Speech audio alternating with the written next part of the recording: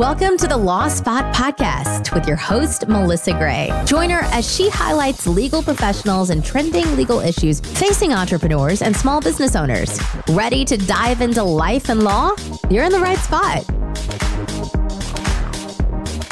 Welcome back, everyone, to the Law Spot. I'm very excited about our guest today, Miss Kassi Burns, a senior attorney in King Spalding's e-discovery practice. She is on the cutting edge of all things emerging tech, talks about NFTs, crypto, Web3, and all things e-discovery. So please let me introduce you to Kassi. Well, thank you, Melissa. I appreciate that intro very much. I'm very happy to be here. Thank you for inviting me. We're happy to have you. I know that you actually also have a podcast on Fridays with your colleagues on e-discovery, and it's really interesting. So if you get a chance, check it out. But to start, would you mind just sharing with our listeners how you, your background and how you got into e-discovery and where you are today? Yes, I will. It's been a journey. I will definitely say it's had its hills, it's had its valleys, it's had its crevasses. But here I am today, King and Spalding. I started my career back in 2006. I just graduated from law school, Tulane Law School, had my last year of law school when Hurricane Katrina hit. So that was like my first rumbling that this is going to be a bumpy ride. And I ended up getting a job right out of law school, working in-house for a company, doing exactly what I knew I wanted to do. I really wanted to practice intellectual property like you. I wanted to do trademark and copyright law. And I found my way working for a startup franchise company based in New Orleans, which is where I was able to get exposed to things like trademarks and copyrights, because like those are very core elements to a franchise business. Well, I ended up being literally the last employee because it ended up going into bankruptcy, into liquidation, and really was a very stressful, and there's more to that. There's not enough time in this podcast right now to go into all of that, but I found myself in 2008, which was a very hard time to be looking for a job, needing to just make some money because I was literally the last employee, right? And someone, his name is Scott Bruce in the Dallas area, reached out to me via Career Builder and said, hey, and I was still in New Orleans at this time, and said, hey, if you can come to Dallas, like right now, I'll have a job for you on a doc review project.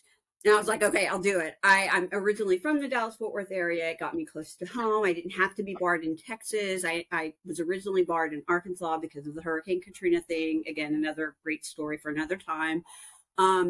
And just was a doc review attorney. And honestly, I loved it because I knew I was getting paid every week, and it was very stress-free compared to what I had been experiencing the past 2 years. So I did it, and I did a good job of it. Very interesting cases, trademark cases. So it caught my fancy.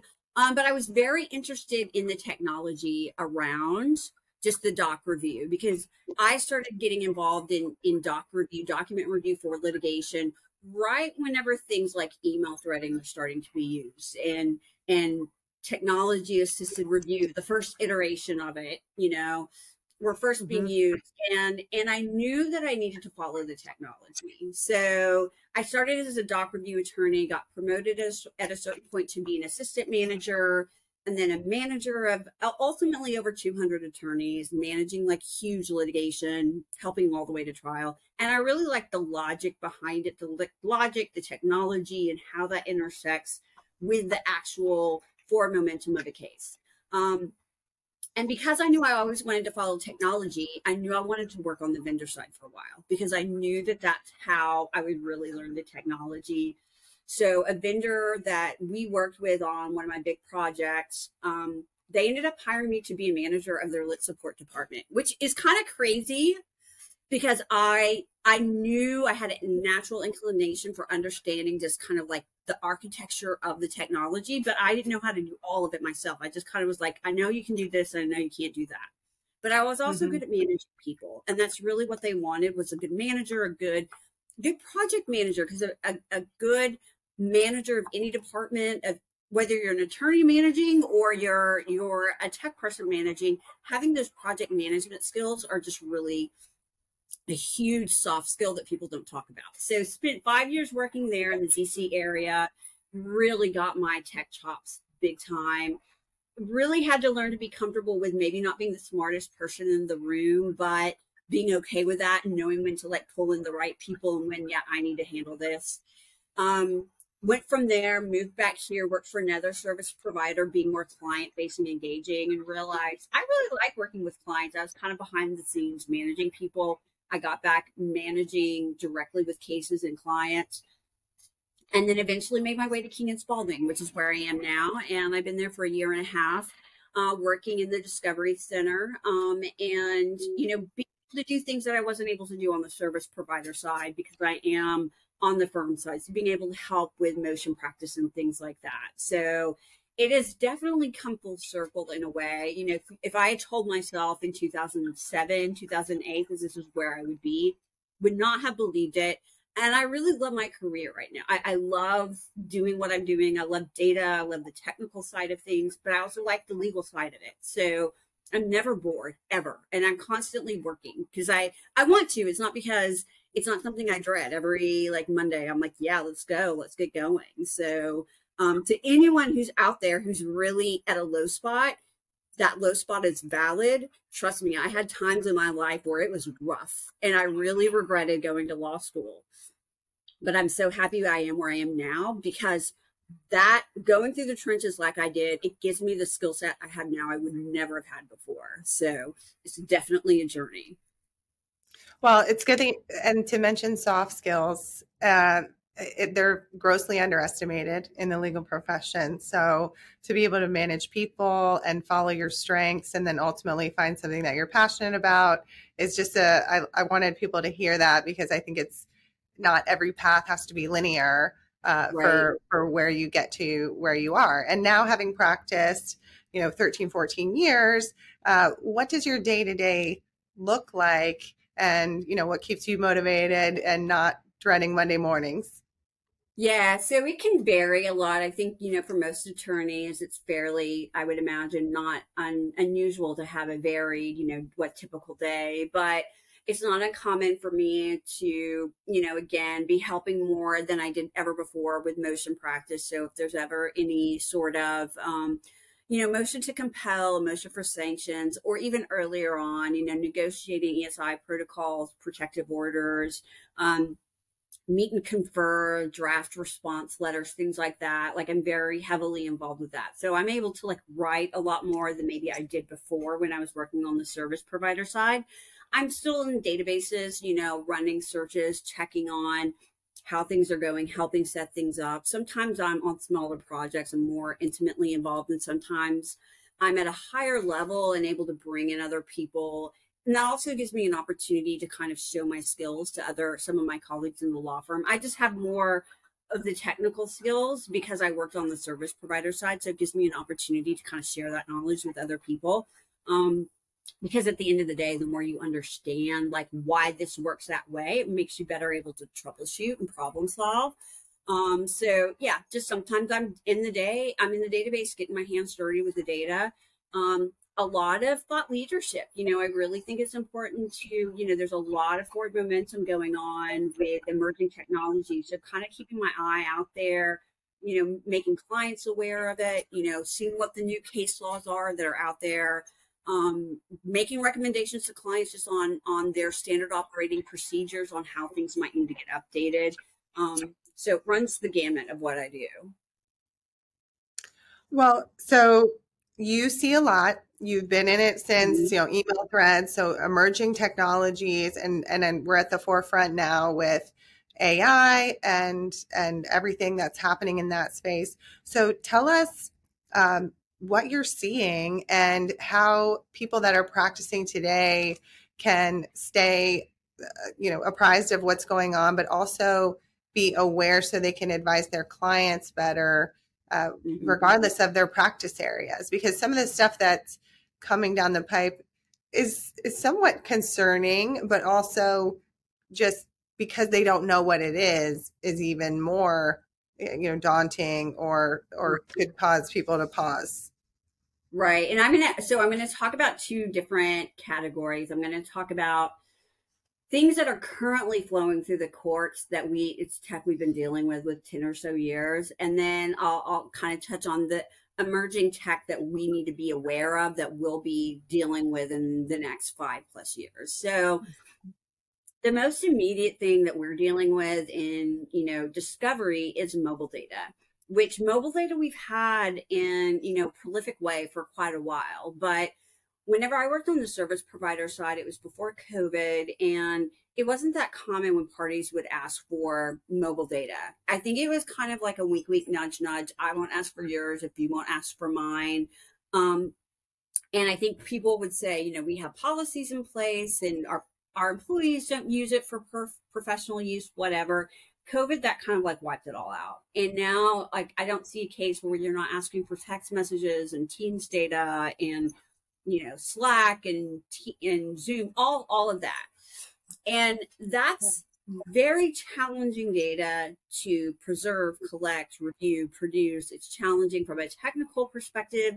It's challenging from a legal perspective of where do you draw the line of what's relevant and not relevant? When a thread, you may respond with emojis and GIFs, so what do I need to produce the GIF or not? I don't know.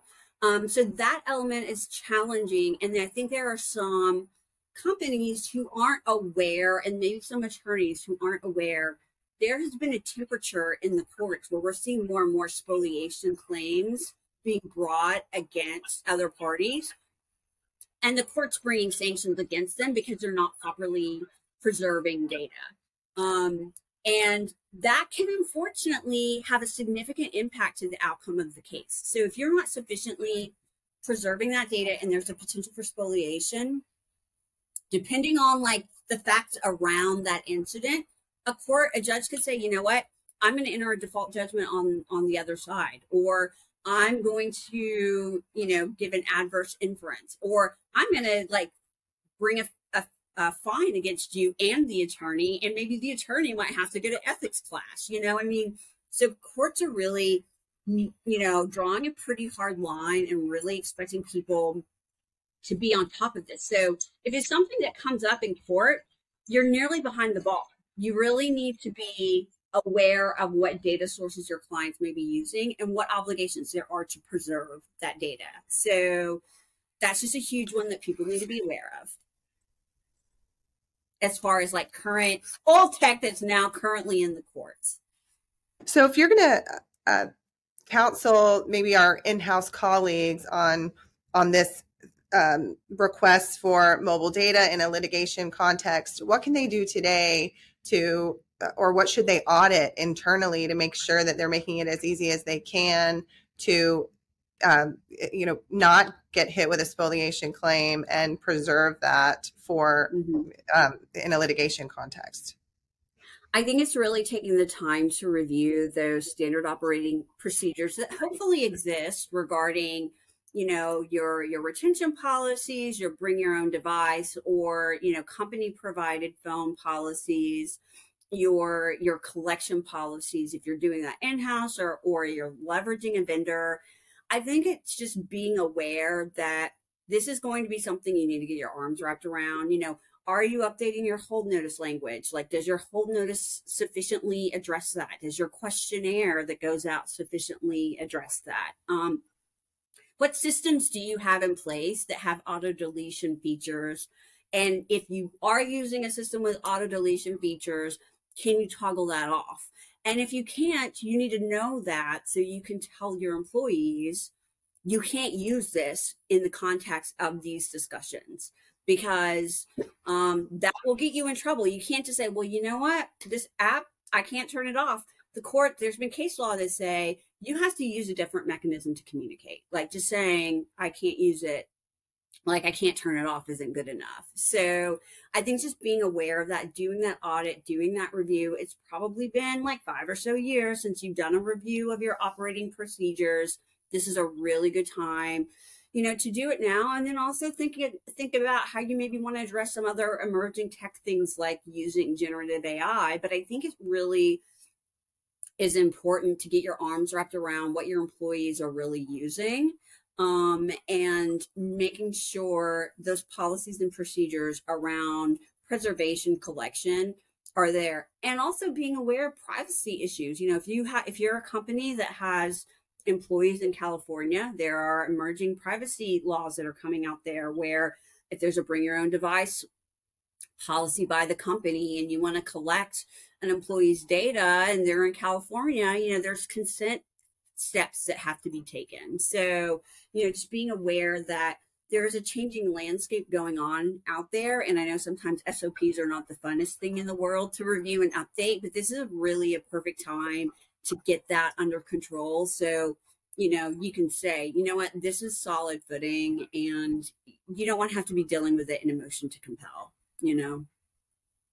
A few things. When I was in-house, there were employees that retained emails for 12, 13 years. And so recognizing in a litigation context that someone is going to get that entire thing, and these new tools, like you mentioned, I just want to reiterate those, like Slack and internal apps that you might not think could warrant a litigation hold. They are communications within your company that are likely going to be discoverable. So the retention policies on all of those things, that's a really good point, that just dust those off. And to the extent you can have some sort of auto archive or auto delete, it's actually in your company's best interest to do that. It cuts down on your costs too. Right. The data disposition, I think, is very important. That's a great point. Look at your data retention policies, and as long as there's not a federal regulatory or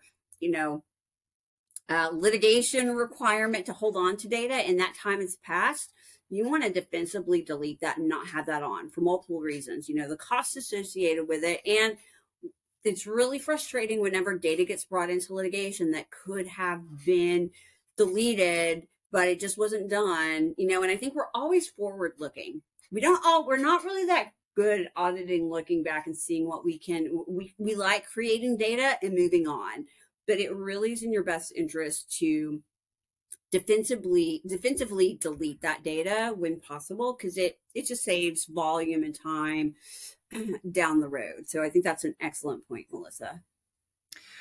Okay, so that's what people can do today with what's going on. What do we need to know that you're about emerging techs, maybe today in the next 5 years, with this slurry of new technologies, ChatGPT, Jasper, all of the metaverse? What are you seeing? And maybe give us your assessment of the landscape, and then what we can expect in the next 5-10 years. Yeah, I think emerging tech is a very broad bucket, and there are a lot of technologies that I would say fall under it. Some of it are maybe not as emerging, and they've been around a little bit longer, like blockchain. So that would be Bitcoin or Ethereum. We're also seeing, I think more specifically in the past 3 months or so, generative AI has really entered the chat. I mean, they've rolled in pretty hard, and it's getting a lot of attention. There's a lot of companies springing up, a lot of apps springing up that's using generative AI, ChatGPT being the most probably talked about. And really what that is ChatGPT uses large language models. I think the most current version is up to it has data sourced from up to January 2023, I think. And it uses natural language processing to give an output. So you can ask a question like you're talking me to you, hey, Melissa, what are 5 interesting facts about, copyright law? And it'll give you that output. And then you could say, oh, but, can you rewrite that to make it search engine optimized, So it's refining its answer. You don't have to know special search syntax or Python code to get the output you want. You can really just engage in it very simply. And then what it's doing is it's learning over time, and it's refining its output based off of the input that you give it. So That in and of itself, that generative AI, which is sometimes text and sometimes image based, it's really gotten much more advanced in just the past 6 months. And, I think what that's going to do is create authentication issues in courts. So, part of that is deepfake technology, where I think we've all seen videos of someone acting like Tom Cruise, and it really looks like Tom Cruise, but it's not. And I think it just came out in the news that Drake and The Weeknd, someone scraped audio and visuals of them to create music in the style of them. So that creates a bunch of issues, as you know, in the trademark copyright space. It creates a lot of issues in the court case. Just think of what would happen if someone created evidence, fake evidence, using generative AI. What sort of metadata? How are we going to track that? What are we going to do to know whether or not that authentically came from my phone or not, or that is authentically a picture of me or not, or that is actually a video of me saying these things? And then even, ChatGPT is going to be integrated with Microsoft 365. So you can actually enter prompts at some point in Word. You'll be able to say, pull this information, pull that information, and write me a summary. Well, who's the author at that point? And when that person has written something using that technology, and maybe that document is used in court and they're under cross-examination, what's their ability to say, that wasn't me, that was ChatGPT? So what artifacts will there be to the underlying technology for us to know what portion of that text did I draft and what portion of it was auto-generated based off of a prompt that I entered? And what was that prompt? So I think it'll create a lot more technical points of authentication in courts that we're starting to see a little bit. Last year, the Johnny Depp Amber Heard case had, photographic evidence was a huge deal. And there was an expert that came on that said some of her images were faked. The metadata I think it was the date metadata was fake. So we're going to see that just with the actual image itself. Not that, you can still Photoshop now. You've been able to Photoshop a while, but I think it is so much easier now that it's going to, I think, digital forensic experts are probably going to be very much in demand. I think copyright and trademark attorneys are going to be in demand. There's just a lot of interesting, challenging issues that we're going to have to deal with that you just can't take for granted. So, that's one thing. But then even kind of maybe on, the other end of the spectrum, blockchain and cryptocurrencies, if you're an attorney, you think, oh, that's kind of, I'm a trust and estates attorney, I don't need to know about that, right? It's scam stuff. Well, it's really important to understand how digital assets are usually held. Usually they're held in a wallet, a cold wallet or a hot wallet. And really what that is it's a remote, external hard drive in very simple terms, or it's an app online. And the cold version is the one that's further removed from bad actors, and the hot version is the one that's online. Well, to access my wallet, I don't log in with my username and password. You have to know your seed phrase that was auto-generated when you set that wallet up. And it is usually like a 12 or 16 word phrase. And if you lose that seed phrase, you're never accessing that wallet.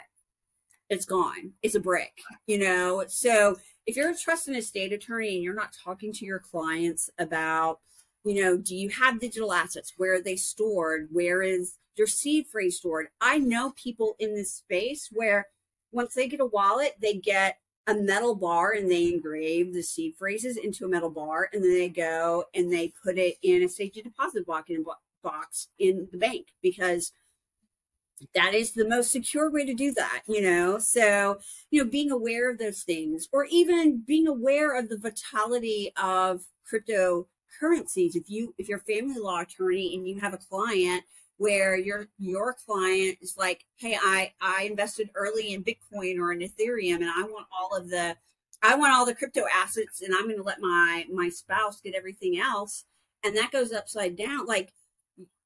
I saw some discourse on Twitter where a guy did that and did it right before, a lot of the prices fell. And he was just like, I lost so much of my assets and there's nothing you can do about it at that point. So I think just because you don't think it's going to be successful or you think it might be scammy, you still need to be aware of it and be able to properly advise clients about it. That's a great example on the family law and trust and estates piece, because even if it's not relevant to your practice area, it's still relevant to your practice area.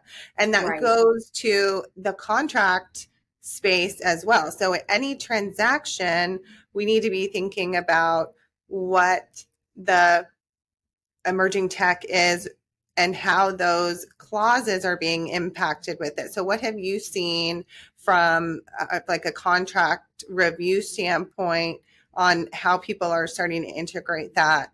And then I'll share what I've observed.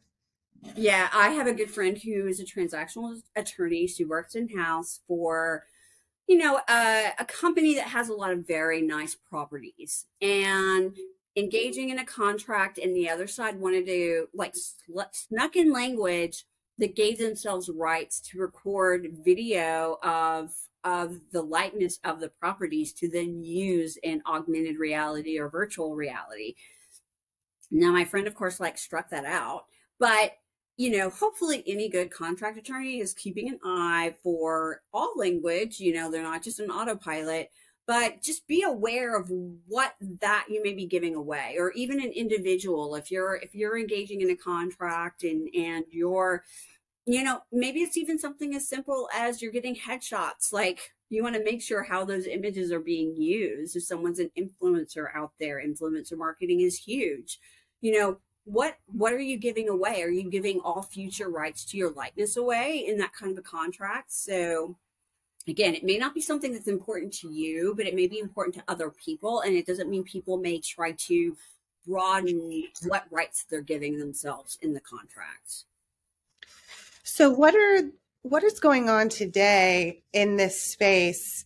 Because I can see this being used in a lot of nefarious ways by bad actors. They're stealing your image, they're presenting it to your family for a ransom demand, or they're recording your voice. Someone could emulate even mine on this podcast, or Tom Cruise's, or Drake had a whole song generated. So what's going on today from a regulation standpoint, or what can we see come down on how to protect ourselves and businesses as we sort of navigate this new path? I mean, I think of my friend Jerry, who I do have a podcast with. He's a digital forensics expert, and our podcast is All Your Data if you want to check it out. But he's talked about having, kind of like a passcode with his family. So if he randomly calls, it's not him, it's a synthetic version of him. They know to ask a question, and if that other side doesn't know how to answer, it's probably not him. It's very much like giving Blade Runner replicant testing vibes, right? So I think he was very concerned about his wife and his children. I had the opposite concern. My parents live with me, my husband and I. We don't have kids, but my parents are our kids.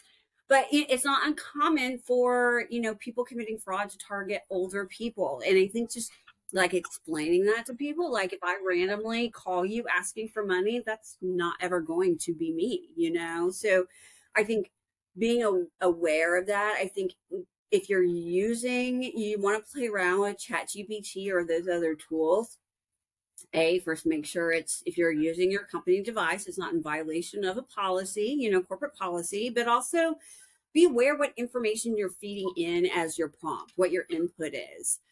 Because usually I think if it's open, if you're just going online and engaging with it, that information is being retained as, training data. So you definitely don't want to be sharing anything proprietary. You don't want to be sharing anything privileged or confidential, because that's just kind of like going out there to a company and you don't know what's going to happen with it. So I think just being aware, just because you're entering information in a website, on a work computer, it doesn't mean that it's protected by whomever receives the data. So I think that's very important. And we're seeing European countries are kind of paying attention to some of these tools. Italy has come out and said, hey, ChatGPT, we don't want you being active here because we need more transparency about, where your data sources come from. We need more transparency. We need to know that you're accurately screening your users to make sure they're adults. We need to make sure that the output accurately reflects people's information. And then there's a European Data Privacy and Security Board that's looking into it. So, I think that kind of taps into broader discussions of AI ethics, and how all these big fun tools are being, blown out there and being available, but what sort of regulatory use or discussions will there be around it? Whether it's the training data, was it ethically sourced? We're seeing, again, I'm sure trademark, copyright infringement issues, did you scrape copyright protected information? So being aware of that, but also being aware on the flip side of copyrights and patents, if you get an output from one of those systems, it's probably not going to get protected by copyright or patent law, right? I mean, because there's no human, what is the element of the human, input that led to the creation of the work. So I think just being aware of those issues and being thoughtful, like if you're wanting to write something that you really want copyright protection on, don't take a shortcut because, you may run into problems. And I would love to hear your thoughts on it. I mean, I just imagine there's going to be a wellspring in copyright disputes, a lot of authentication of, did that person actually create that all on their own, So I think that that's all going to be very interesting. Yeah, the Copyright Office has considered it essentially like they've denied a completely AI generated work copyright protection, but there is still an open question of how much human authorship has to go in order to warrant it. But in that case, he was actually filing on behalf of like the AI. So it was an interesting one, but it's coming. There's actually the USPTO has issued some open forums about it, so they can have some more discussions about what people want to see and how that's going to be impacted, and even on the being proactive about filing. If you're in-house and you can see your products being used in a digital space, a lot of luxury retailers and in the fashion industry in particular, but even to your point, let's say you have a look and feel of a golf course or some sort of virtual space where in a contract you said that person could use it.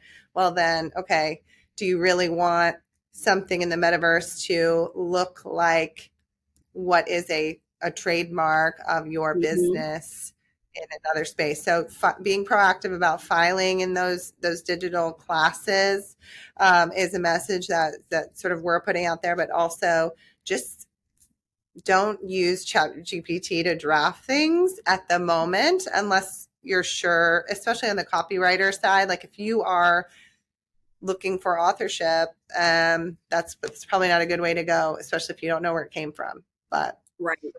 And I think that's the other thing. It's the authentication. I'm playing around with it on my personal computer, not my work one. Sure. But, for me, a lot of it, some of it playing around with it, some of it, a lot of people who write have a problem with the blank page. So if it can kickstart your thought, get an outline and that can kind of get you going. And I used it kind of like, I just want to see what the output is, and it's easy content. And I'm disclosing in my captions when I do use it because I just want to be transparent about that. But I made sure to Google everything that I did. I validated everything before I shared it because, it would be interesting. I think that it would be interesting. And in eDiscovery, we use machine learning all the time, and we use advanced analytics, AI in an adversarial setting. So we're very much keyed in on how rich is our data set.